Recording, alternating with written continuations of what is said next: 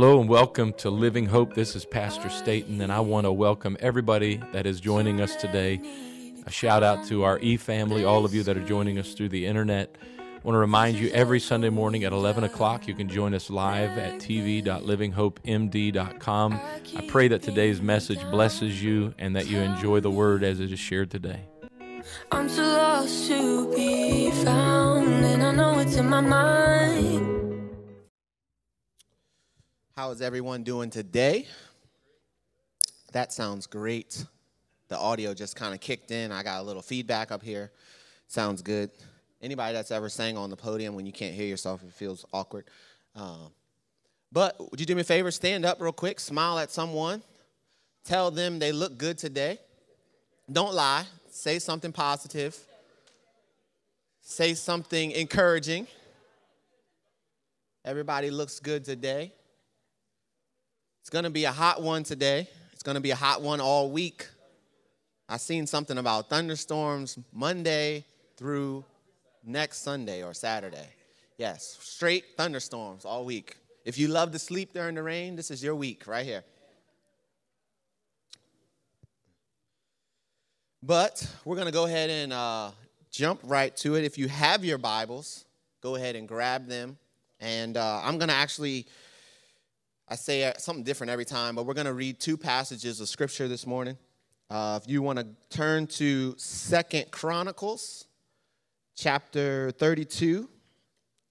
And once you turn there, if you also want to find the book of Psalms, chapter 46. Those are the two passages of Scriptures we're going to read. And while you're taking your time to get there, I want to take a moment and give honor again to our pastor and to our First Lady. Again, I thank them for the opportunity to minister this morning, to teach. I never take it lightly. I know it seems like rhetoric of what we do up here, but it truly is an honor to stand before you guys today. So if you've made it to 2 Chronicles 32 and Psalms 46, can you give me amen? Amen. I hear enough of them this morning. We're going to read, I think it's about 16 verses of Scripture, so hang with me. 2 Chronicles 32, first we're going to read verses 1 through 8. It says, "After these things, and the establishment thereof, Sennacherib, king of Assyria, came and entered into Judah, and encamped against the fenced cities, and thought to win them for himself. And when Hezekiah saw that Sennacherib was come, and that he was purposed to fight against Jerusalem, the Bible says he took counsel with his princes and his mighty men, to stop the waters of the fountains, which were without the city, and they did help him. So there was gathered much people together, who stopped all the fountains, and the brook that ran through the midst of the land, saying, Why should the kings of Assyria come and find much water?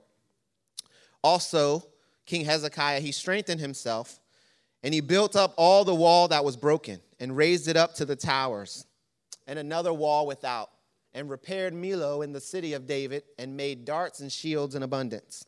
And he set captains of war over the people, and gathered them together to him in the streets of the gate of the city, and spake comfortably to them, saying, Be strong and be courageous. Be not afraid nor dismayed for this king of Assyria, nor for all the multitude that is with them. For there be more with us, he says, than with them. Because with them is an arm of flesh, but with us is the Lord our God to help us." Somebody say he's the Lord our God to help us. Amen. "And to fight our battles. And the people rested themselves upon the words of Hezekiah, king of Judah." Now, if you have your Bible, turn to Psalms 46. And it just says, "God is our refuge and strength, a very present help in trouble.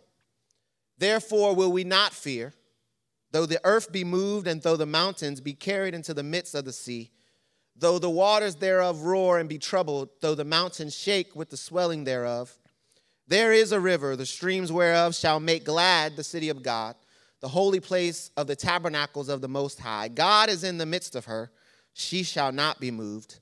God shall help her in that right early." And then the last two verses, if you would skip down to verse 10, it says, "Be still and know that I am God. I will be exalted among the heathen. I will be exalted in the earth. The Lord of hosts is with us. The God of Jacob is our refuge. Selah. Bow your heads this morning as we pray. God, I thank you for this day. I thank you for what you're going to do in this place, Lord. God, would you teach us from your word today, God? Let the seed of the word fall on good ground, God, where it can grow, God, and produce a harvest. I pray, challenge us, God, and help us to grow today and be more like you. If you would say amen with me, you may be seated. In Jesus' name, amen. So this morning, I'd like to teach on a simple subject, very simple subject. I'd like to teach on a present help. A present help. How many know God is a present help? We just read it, said he is a very present help. And so I want to start this morning off with a question.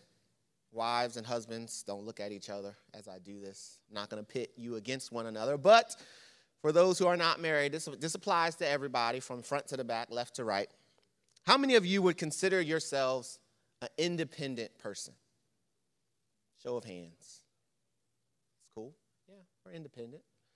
I'm not talking about, relationally you're independent or anything like that. But I'm talking about you would be considered independent in how you act, your actions, right? And what I mean is you're so independent, you don't need no help.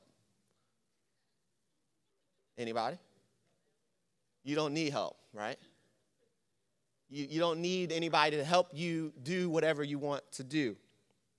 You're so independent, you don't even like reading the directions that come with whatever you have to do. You're that independent. You don't want the help that the directions provide. You don't want it. I hear a few amens in the background. That's how independent you are. Anybody? Can I get a witness? Anybody? Nobody wants to admit that they're that independent. Right? I have no qualms this morning about admitting that I'm independent. My wife is looking at me. I said no amening, but she's amening right there. Sister Valerie, I'll admit, I'm a C. Proud of it, okay? All right? I don't want to say that, I don't like people because it's not about not liking people, Sister Valerie.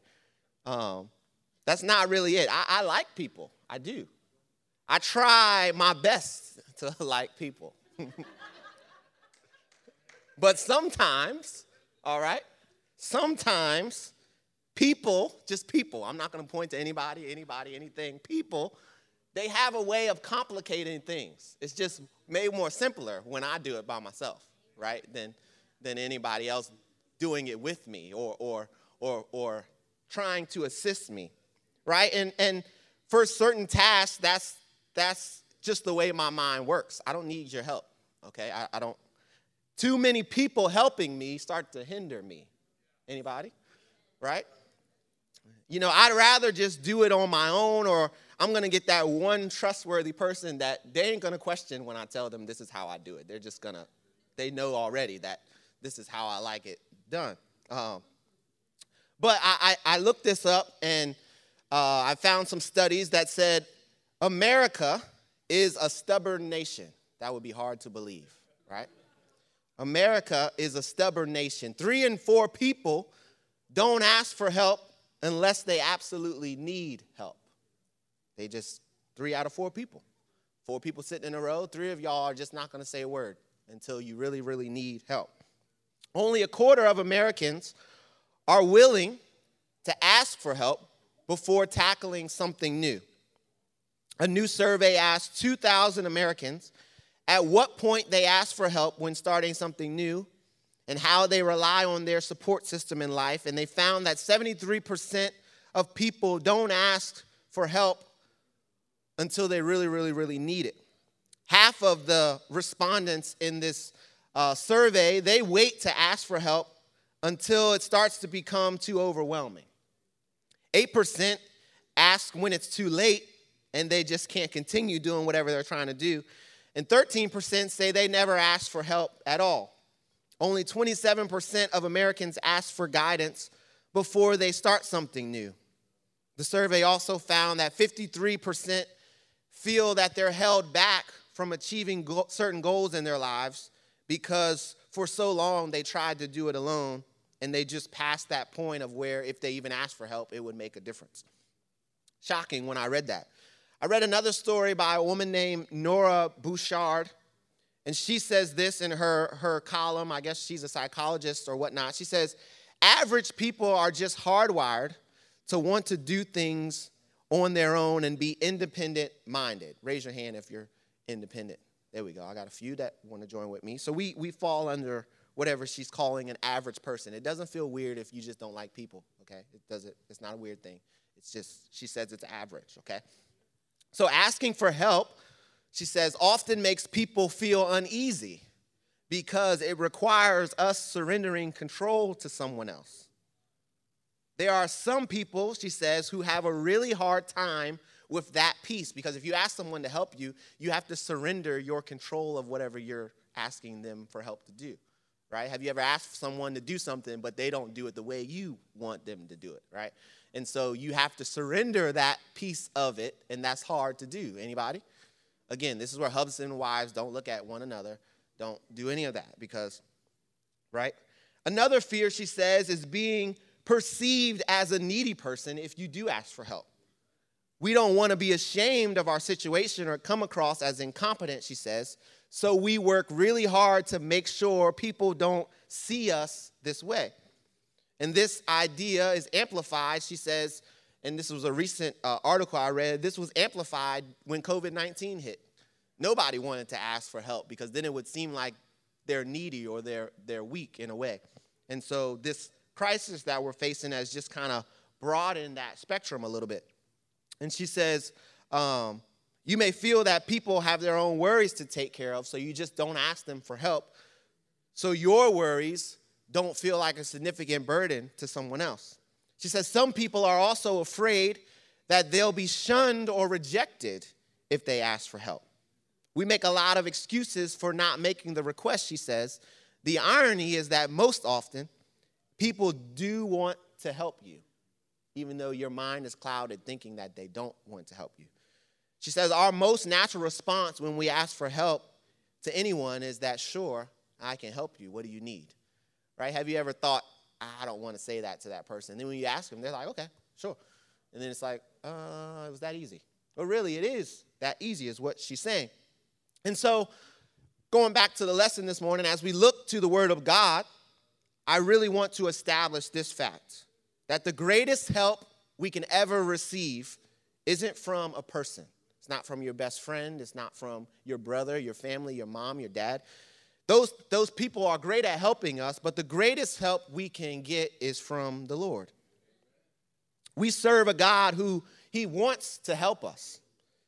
Jesus wants to help you. Tell your neighbor, Jesus wants to help you.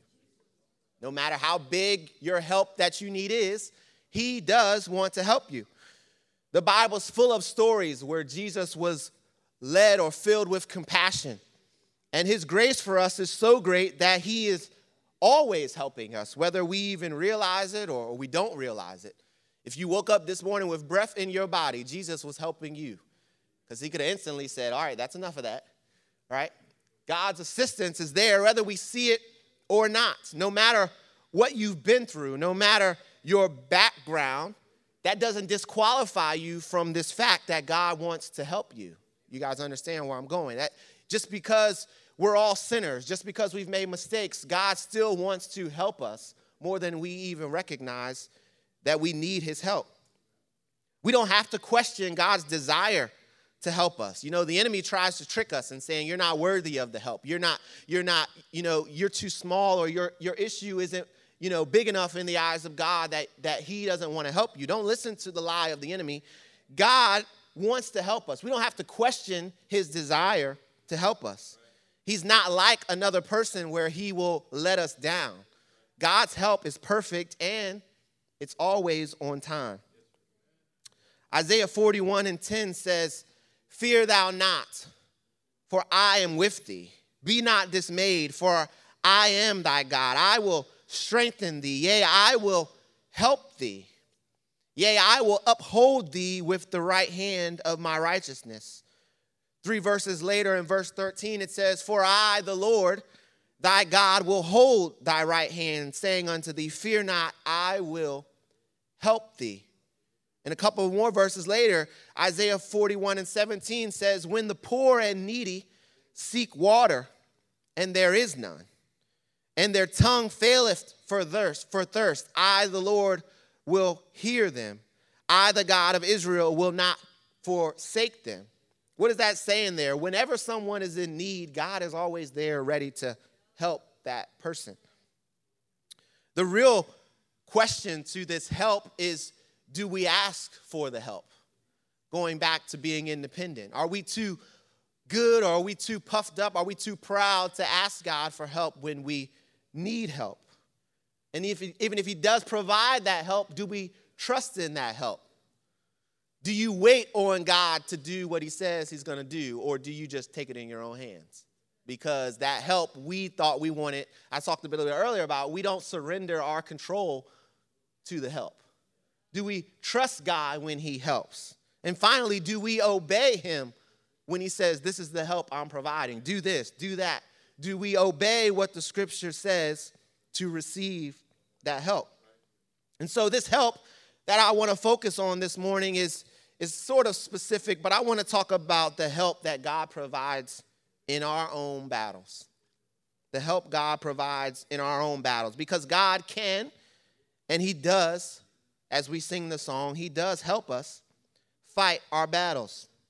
We see this truth as we read in Psalms 46:1, where it says, God is our refuge, and God is our strength. God is, with that comma there, a very present help in trouble. And if you write in your Bible, if you take notes, I want to challenge you, underline that, highlight that, read and pray that every day, because there's power in that, and we just kind of glance over it. Yes, I know he's my strength. I know he's my refuge. I know he can help me when I'm in trouble, but I want to point out that part. He's a very present help in trouble. And the more and more that I study the Word of God, I am amazed at the depth of revelation that God continues to reveal to me. Because if I just held that one verse alone, I probably could spend hours just digging into this one passage of Scripture really quickly right here. But again, really quickly, I just want to point out 4 simple points from this passage in Psalms 46:1. The first one is simple, and that is God is our refuge. A refuge is simply, it's a condition of being safe or sheltered from someone who's pursuing you, or shelter from danger, or shelter from trouble. A refuge just represents something providing shelter. For us, it could be a person, a place, perhaps an institution, a location. It's just a representation of a sheltered cover or a covering of sorts.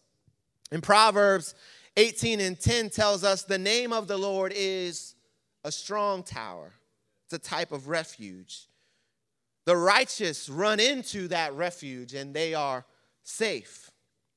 And so the question is, have you ever felt like you've been pursued, or you've been attacked, or you're under attack?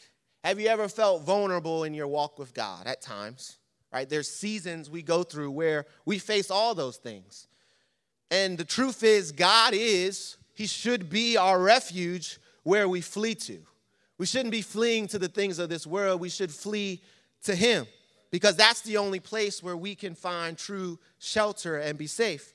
That's where we can be secure, is in the Lord. He is our refuge. The second point in this passage is just, again, it's simple. God is our strength. Have you ever felt, when you're in trouble, have you ever felt oppressed? Have you ever felt oppressed? And really, oppressed just means, again, have you ever felt just weakened by the effort it takes to continue to fight in that struggle? Have you ever just been worn out, tired, day after day after day, in the trouble that you're in? That's what oppression feels like. It's a weight. There's a heaviness. There is a weakness that just comes upon you. You can't just point to it physically, even though physically, how many of y'all are tired sometimes? Just after a long day, you want to sleep, right? I love to sleep. Lord, if I could, sleeping is highly unhealthy for me, but if I could get enough, I would just sleep and sleep and sleep. But spiritually, we're not able to do that, right? Spiritually, physically, when we sleep, we get some strength out of that. We get some our body just, all that adrenaline and everything else that flows in our body. When we go to sleep, all that dissipates and our body starts to renew itself. But in the spirit, it's a little bit different. Because in the spirit, our strength isn't from within us. Our strength is in the Lord. And so as we talk about God is our strength, when you're oppressed in that trouble, you don't need to lean on your own ability to get out of that. You shouldn't lean in your own, your natural ability, whatever God gave you, those talents and abilities, those aren't what going to get you strength in that trouble. God is where we must turn to for strength. God is our strength. He's the one that can bear us up, lift us up when we are burdened. He's the one who has fit us and put us together. He's the one who helps us when we're suffering. He will, by his grace, put strength into us, and on him we may cast all our cares.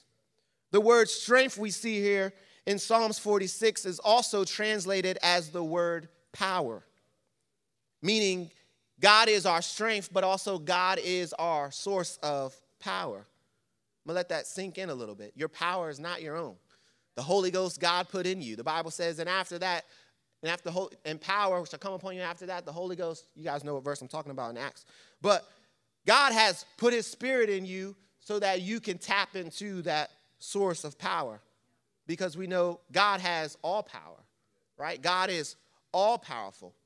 It's why we can stand on the word and declare in 1 John chapter 4 and verse 4, we talk about greater is he that is in me than the trouble that I'm going through, than he that is in the world. That power, that strength that we lean on, greater is that thing than anything else we can find in this world. As we look at David, right? David was an example of someone who knew God as his refuge. And many times in his life, David, he was running from people who wanted to kill him, but he always found safety in God. Psalms 62 and verse 5, it says, my soul, wait thou only upon God, for my expectation is from him. He only is, my rock and my salvation. He is my defense. In my refuge, he's my refuge, my strength. I shall not be moved when I am in him. In God is my salvation and my glory. The rock of my strength and my refuge is in God, David says. Trust in him at all times, ye people. Pour out your heart before him. God is a refuge for us. Selah. And so, if you want to know the secret to making God our refuge, it really isn't much of a secret. The only thing you have to do, it goes back to that independence question. You got to ask God to be your refuge. Why is it so hard to find God sometimes? Well, you didn't ask for God in that moment. If you want God to be your refuge, step one is ask him to be your refuge. If you want to know how to make God your strength, again, the answer is not complicated. You got to ask him to be your strength. You got to trust him to be your strength. You got to lean on him and obey him when he tells you how to be strengthened. In this psalm we just read in verse 8 of Psalm 62, David said, pour out your heart to him. That's really the answer. Pour out your heart to God. And David showed us that he did this consistently as we read all the Psalms that he wrote, as we read into his story. David poured out his heart to God about what was going on in his life. And he asked God to intervene, to help him. He asked God to intervene on his behalf. My question is, do you do that? Do you ask God to help you? Or do you take it in your own hands? Do you try to do things your own way? Have you ever asked God to be your refuge? Have you ever asked God to be your strength? Do you pour out your heart to God when life is throwing you curveballs? Do you share with God? Here's an interesting one. Do you share with God the good things that you're going through? Or do you just run to God when things are bad? Do you tell God about the mundane things in your life? God, you won't believe what happened to me today. I was at a light, Lord, and this lady, she about to pull off, but it was red. And Lord, I know you held her back from going through there, because had she went through, we might have got an accident. But Lord, just mundane things, God, I thank you for that. Thank you that I don't have to witness carnage and craziness. Mundane things. Do you go to God with that? Or do you just run to him when you need help in trouble? I want to challenge you. The third point as we look at Psalms 46 is just this. There is going to be trouble. There is gonna be trouble. God is our refuge and strength, a very present help inside, within, in the context of, I don't know any other way I can say in trouble. It's important to note what this verse implies about trouble. And that is we will, unfortunately, at some point in time, have to face it. If you think living for God is going to be free from trouble, and I hope to enlighten you as much as possible this morning, in every life, whether you live for God or you don't live for God, there's going to be trouble. There's nothing fair about the trouble we go through. I wish I can tell you why that person is in that trouble and why this person's in that trouble and why I'm going through trouble. My son always says, it's not fair. Well, life is not fair. There is just trouble, right? There's nothing we can, do to outright avoid trouble. There is scripture that gives us instruction for what to do in the trouble. And we've talked about it, right? A refuge and strength in the Lord. But if you think walking with God isn't without trial or tribulation, then I challenge you to read about the early church. Persecution, attack, tribulation. Those shouldn't be foreign concepts to followers of God, because that's exactly what the early church had to go through. They had trouble everywhere they looked.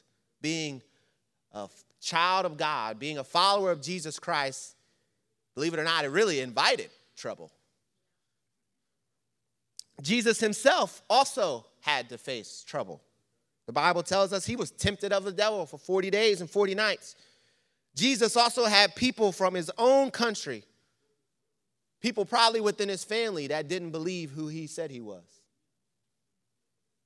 He had people that in the cities and the places where he went, the Bible tells us there were times that the very people of the city, Jesus is healing them, doing miracle signs and wonders. The Bible said when they asked Jesus who he was and he told them, they picked up stones to stone him.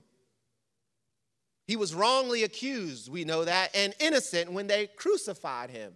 If that isn't trouble, I don't know what that is. And the word trouble in this passage in Psalms 46, the word trouble also is translated simply as trials and tribulations. They can look different for every one of us. It could mean sickness for you, disease for you, financial problems, marital problems, relationship problems. It could be a test of faith or a fight against sin and wickedness. The truth is, trouble looks different for everyone. I want to add, though, that not all trouble is from the devil. All right? Not all the trouble you face is from the devil. And I don't want to give him any more credit than he deserves. The truth is, sometimes life is just hard. Life is just difficult. But there's also another truth to this, and that is that when you decide to follow after Jesus, all of hell paints a target on your back. And the truth is, we don't need to invite trouble, but we should not be caught off guard when the trouble comes. Because there is an enemy out there that wants nothing more than to destroy us. So don't be caught off guard by trouble. And the last point from this passage of Psalms 46, and one is the point that I like to focus our remaining time on, and that is just God is a present help while we are in the trouble, right? He is a very present help in trouble is what Psalms 46 and 1 does. And I want to say that God does not promise to always be with us, to keep us from trouble. Weird how I worded that, but God doesn't promise to be with you just to keep you from facing the trouble. Rather, he promises to always be with us, to never leave us, to never forsake us while we're inside of the trouble. The New American Standard Bible reads Psalms 46:1 as, he is a very ready help in trouble. The NIV version says he is an ever-present help in trouble. And the New Living Translation says that God is always ready to help in times of trouble. He promises to always be with us in the trouble that will inevitably come our way as we live in this fallen world. The trouble that may come our way even if we live righteously, even if we live according to the word of God, there's still going to come trouble. But God promises to be with us, right? If we seek God with all our hearts, what the Bible tells us to do, he will be with us, but it doesn't eliminate the trouble, okay? We started off this morning reading from 2 Chronicles about King Hezekiah and the people of Jerusalem who were facing an Assyrian army led by Sennacherib, king of Assyria. And the reason why this story is important and meaningful this morning is because many of us can relate to King Hezekiah. We can relate to him on some level. The Bible tells us in 2 Chronicles chapter 29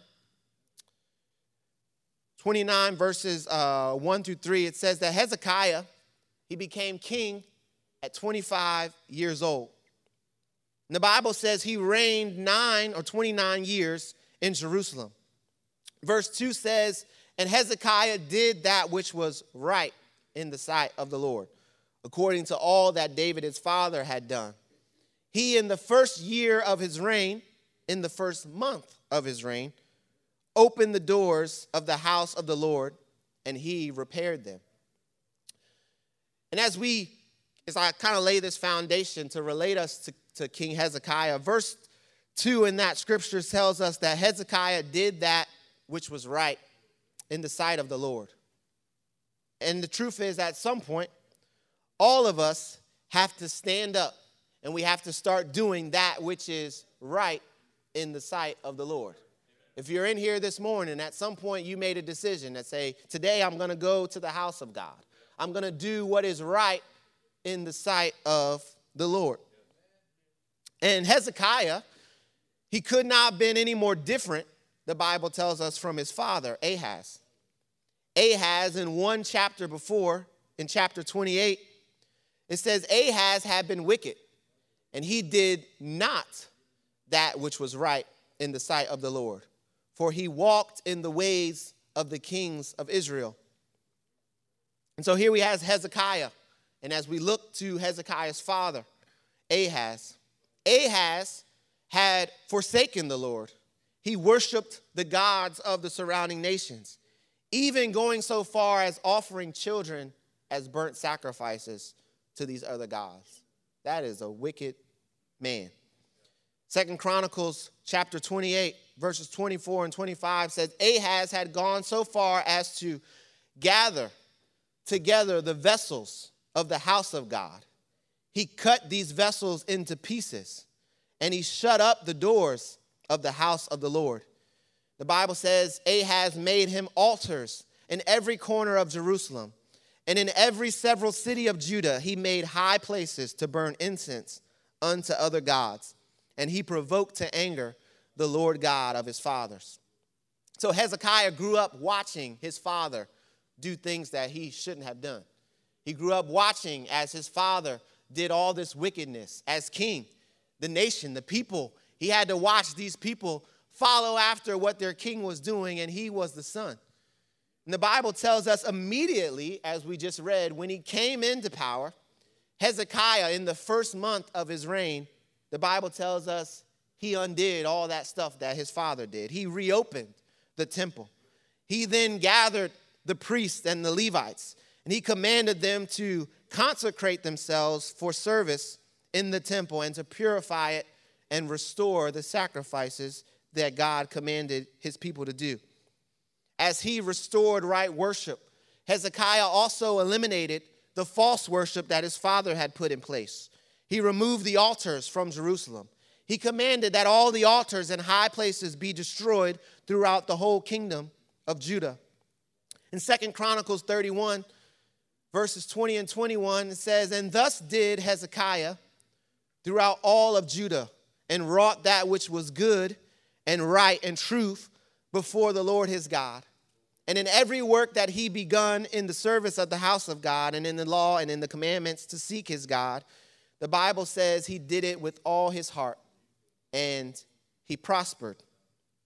And again, I want to relate this to many of us because we can relate on some level with Hezekiah, right? Some of us, this may be part of our testimony, whether we were born into this thing or we had an upbringing similar to Hezekiah, where we watched people make bad decisions, family members live outside of the will of God. There comes a point in every believer's life where we have to put away sin. We have to put away the things of the world and turn our focus and attention to God. That's all that King Hezekiah did. And it may seem like to some of us a huge decision to make, but all you have to do is, as he did, reopen the temple, reopen the relationship where we can prioritize the things of God. And then you'll start putting away all those other things. And likewise, we can also testify with Hezekiah that making that change, right, when we decide to follow after God with all of our heart, with all of our strength, when we do that, how many of y'all are blessed today because of that, right? We are blessed because we have decided to follow after Jesus. Hezekiah, with no, it makes sense to all of us why we follow God. We're blessed. The Bible tells us Hezekiah and the kingdom of Judah began to be blessed. They brought blessing into their lives, and the Bible tells us that the kingdom of Judah began to prosper. And for many years, Hezekiah and the people of Judah, they lived in peace and prosperity. But in the 14th year of Hezekiah's reign, the Assyrians came to destroy Hezekiah's kingdom.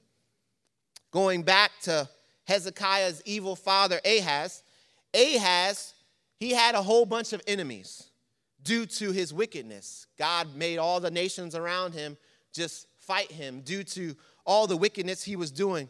After he began to worship other gods, he found himself having to fight enemy after enemy. And Ahaz, he had to battle the Assyrians as well. But the Bible tells us that Ahaz, he made a deal with the Assyrians, paying them tribute. And eventually, the nation of Judah would become a vassal to the Assyrians. Every time the Assyrians would come up, he would be like, "How much do I owe you so you don't have to bother me no more?" He would pay them off in order for his nation to be spared. But when Hezekiah became king, the Bible tells us in 2 Kings 18 and 7 that he immediately rejected this vassalage. The Bible tells us in 2 Kings 18 and 7 that Hezekiah rebelled against the king of Assyria, and he did not serve him. And so you can imagine if you're this king of Assyria, he didn't tolerate any rebellion. And immediately, as soon as Hezekiah said, "We ain't doing this no more," immediately he began to march on Judah in order to chastise Hezekiah. Sennacherib attacked and captured all the fortified cities of Judah. And then the Bible says he set his sights on Jerusalem. 2 Kings 18 and 13 says, "Now in the 14th year of King Hezekiah did Sennacherib, king of Assyria, come up against all the fenced cities of Judah." And the Bible says this foreign king took them. You can write down, for the sake of time this morning, these chapters, but 2 Kings chapter 18, 2 Chronicles chapters 30 through 32. If you ever want to read this story, they detail the rest of the account of King Hezekiah. And for the sake of time, again, I'm not going to read all of it. But I want to say this. In 2 Kings chapter 18 and verse 5, we find that Hezekiah was a man who trusted in God, right? He turned his attention toward the things of God. He got rid of all the the worship that was to other gods in the kingdom. He restored order to the house of God. And the Bible says that he trusted God. He had such trust in the Lord. The Bible says again, he trusted in the Lord God of Israel, so that after him was none like him among all kings of Judah, nor any that were before him. Hezekiah surpassed all others in trusting the Lord. And here is where I really want to focus our attention for the last few minutes this morning. We're talking about God being a very present help in our times of trouble. The Bible just told us that Hezekiah trusted in God. But his deep trust in God did not mean, however, that he thought God would do all the work within his situation. I want to say that one more time. Just because he trusted in God, it didn't mean that he thought all the work was going to be on God's side. God wasn't going to, in other words, as I'm going to put it in Trey Henderson speak, in other words, the shoulder of the blame didn't all fall on God. There was a piece of this puzzle that Hezekiah also had to do as well.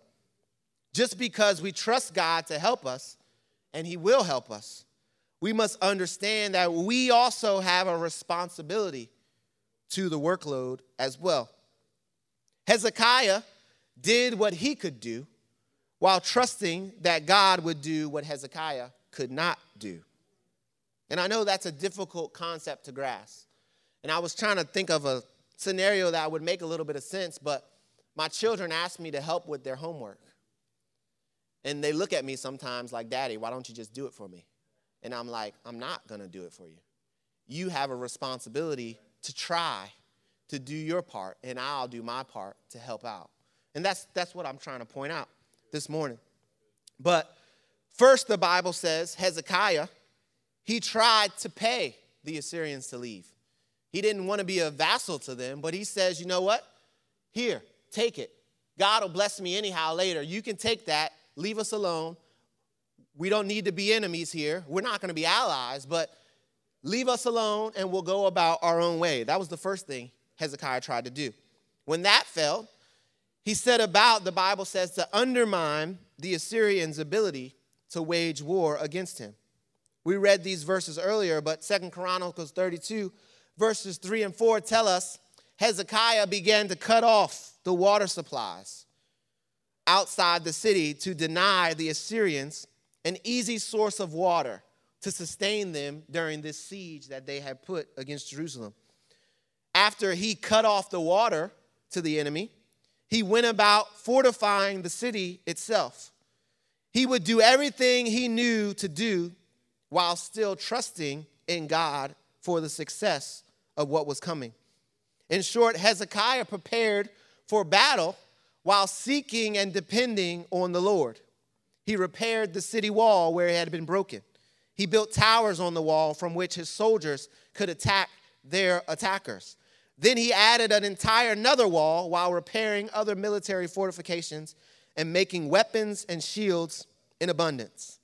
After strengthening the physical city and walls, Hezekiah began to then strengthen the spirit of the people. To encourage them, he didn't focus on their ability. He didn't focus on their bravery or their valor. He didn't try to tell his people to focus on everything they've done to fortify the city or what the people could do to fortify it even more. In short, he did not encourage the people by urging them to rely on anything in the natural. He encouraged them by focusing on God and the help that God would give to those who steadfastly look to him for deliverance.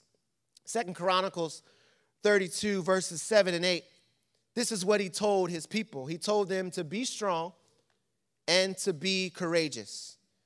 Be not afraid nor dismayed for the king of Assyria, nor for all the multitude that is with him.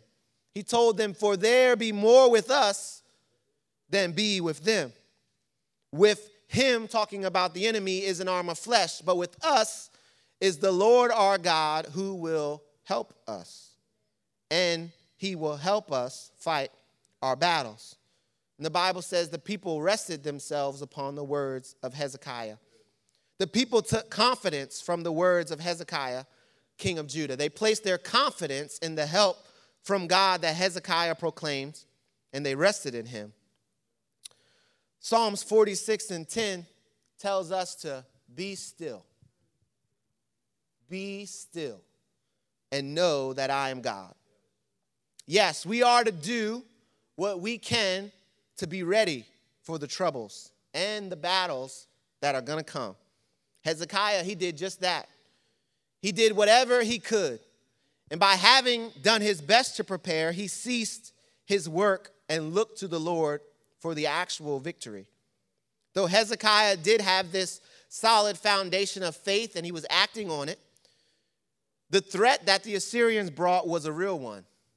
There was a real enemy outside their walls. It wasn't just, I'm going to close my eyes and the enemy's going to go away and God's going to handle it. No, the enemy was very, very real. They were standing at his doorstep. They were cruel and they were terrifying to Hezekiah. And not surprisingly, we find that for a moment, Hezekiah had a moment of doubt.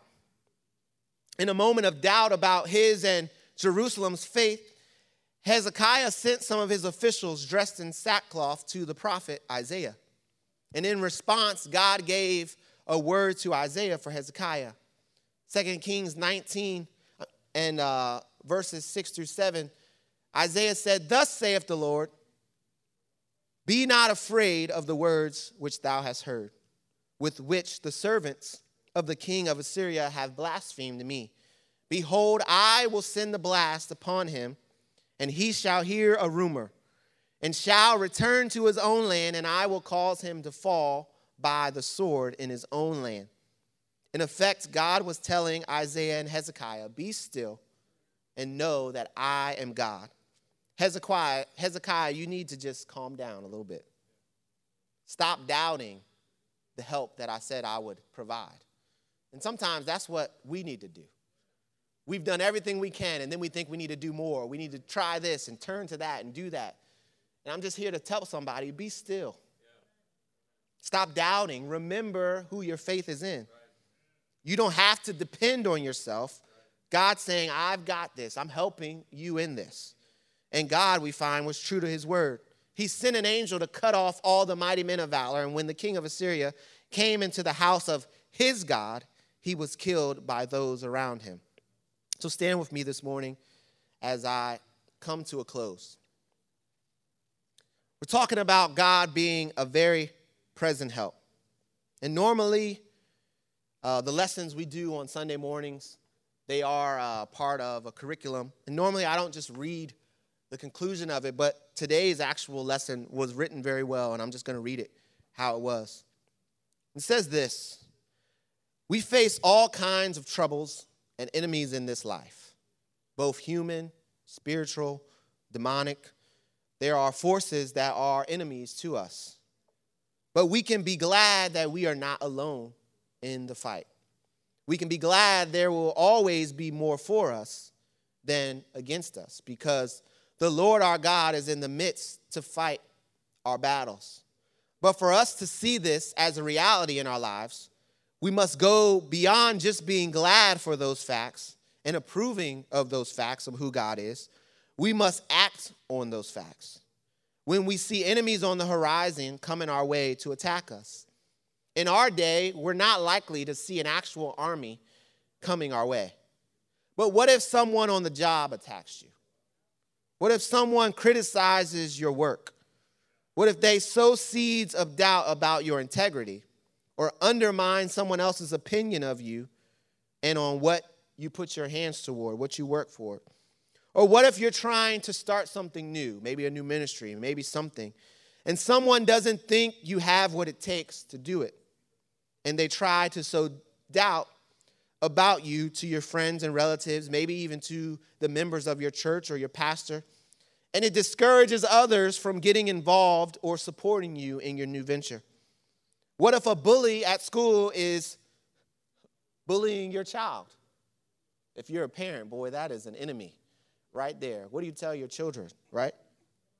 What if you feel under constant spiritual assault from Satan, and feelings of fear or temptation constantly bombard you? Or what if And the truth is, we could give multiple examples of the various ways enemies and troubles may array themselves against us. The question is, what do you do? Regardless of the enemy, we must be still and know that he is God. Claim is what it says. Cry out that God is your refuge and he is your strength. And God is right there within your very present to help you in your trouble. Be like Hezekiah. Do what you can reasonably do to clarify things with your boss, with your family, with your friends, to assure others, this is what I'm putting my hands toward. This is what I'm going to do. Speak to the teacher at school about the person or the child who's bullying your child. Do whatever you can do to minimize Satan's ability to tempt you. Don't go on those websites. Don't go and look at those things. Take away social media if you have to. Do what you can do. By all means, take action. But as you do that, and you do what you can do, fix your eyes upon God in the process. Confess God's promises to be an ever-present warrior who will fight your battles. And then stand still and see the salvation of the Lord. Would you bow your heads with me as we close in prayer? Lord, I thank you, God, for being a very present help, God. God, sometimes, Lord, I take for granted the help that you are, God, but I'm so quick, God, to come and run to you, God, when I'm in trouble.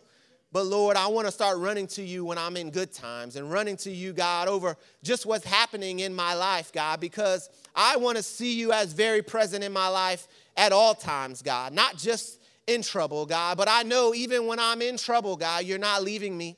You're not forsaking me, God. As I try and do, God, what I know you're leading me to do, Lord, I pray, help me to be still, God, and know who you are, know that you are God. God, that you'll never let me down, Lord, that, God, your plans for me are always better, God, than even I have for myself. And, Lord, help us today, God, to see you as a very present help as we face this life, God, that we live in. I pray it in Jesus' name. Would you clap your hands to the Lord? Sometimes it is easy to start on your destination without knowing the exact path that it takes to get there. To get to our destination, we need to follow the one who knows our predestined path. Be sure to subscribe and watch us every Sunday at 11 a.m. Eastern Standard Time. Also, visit us at www.livinghopemd.com. So I'm gonna wait on you, Jesus. I'm gonna wait on you, Jesus.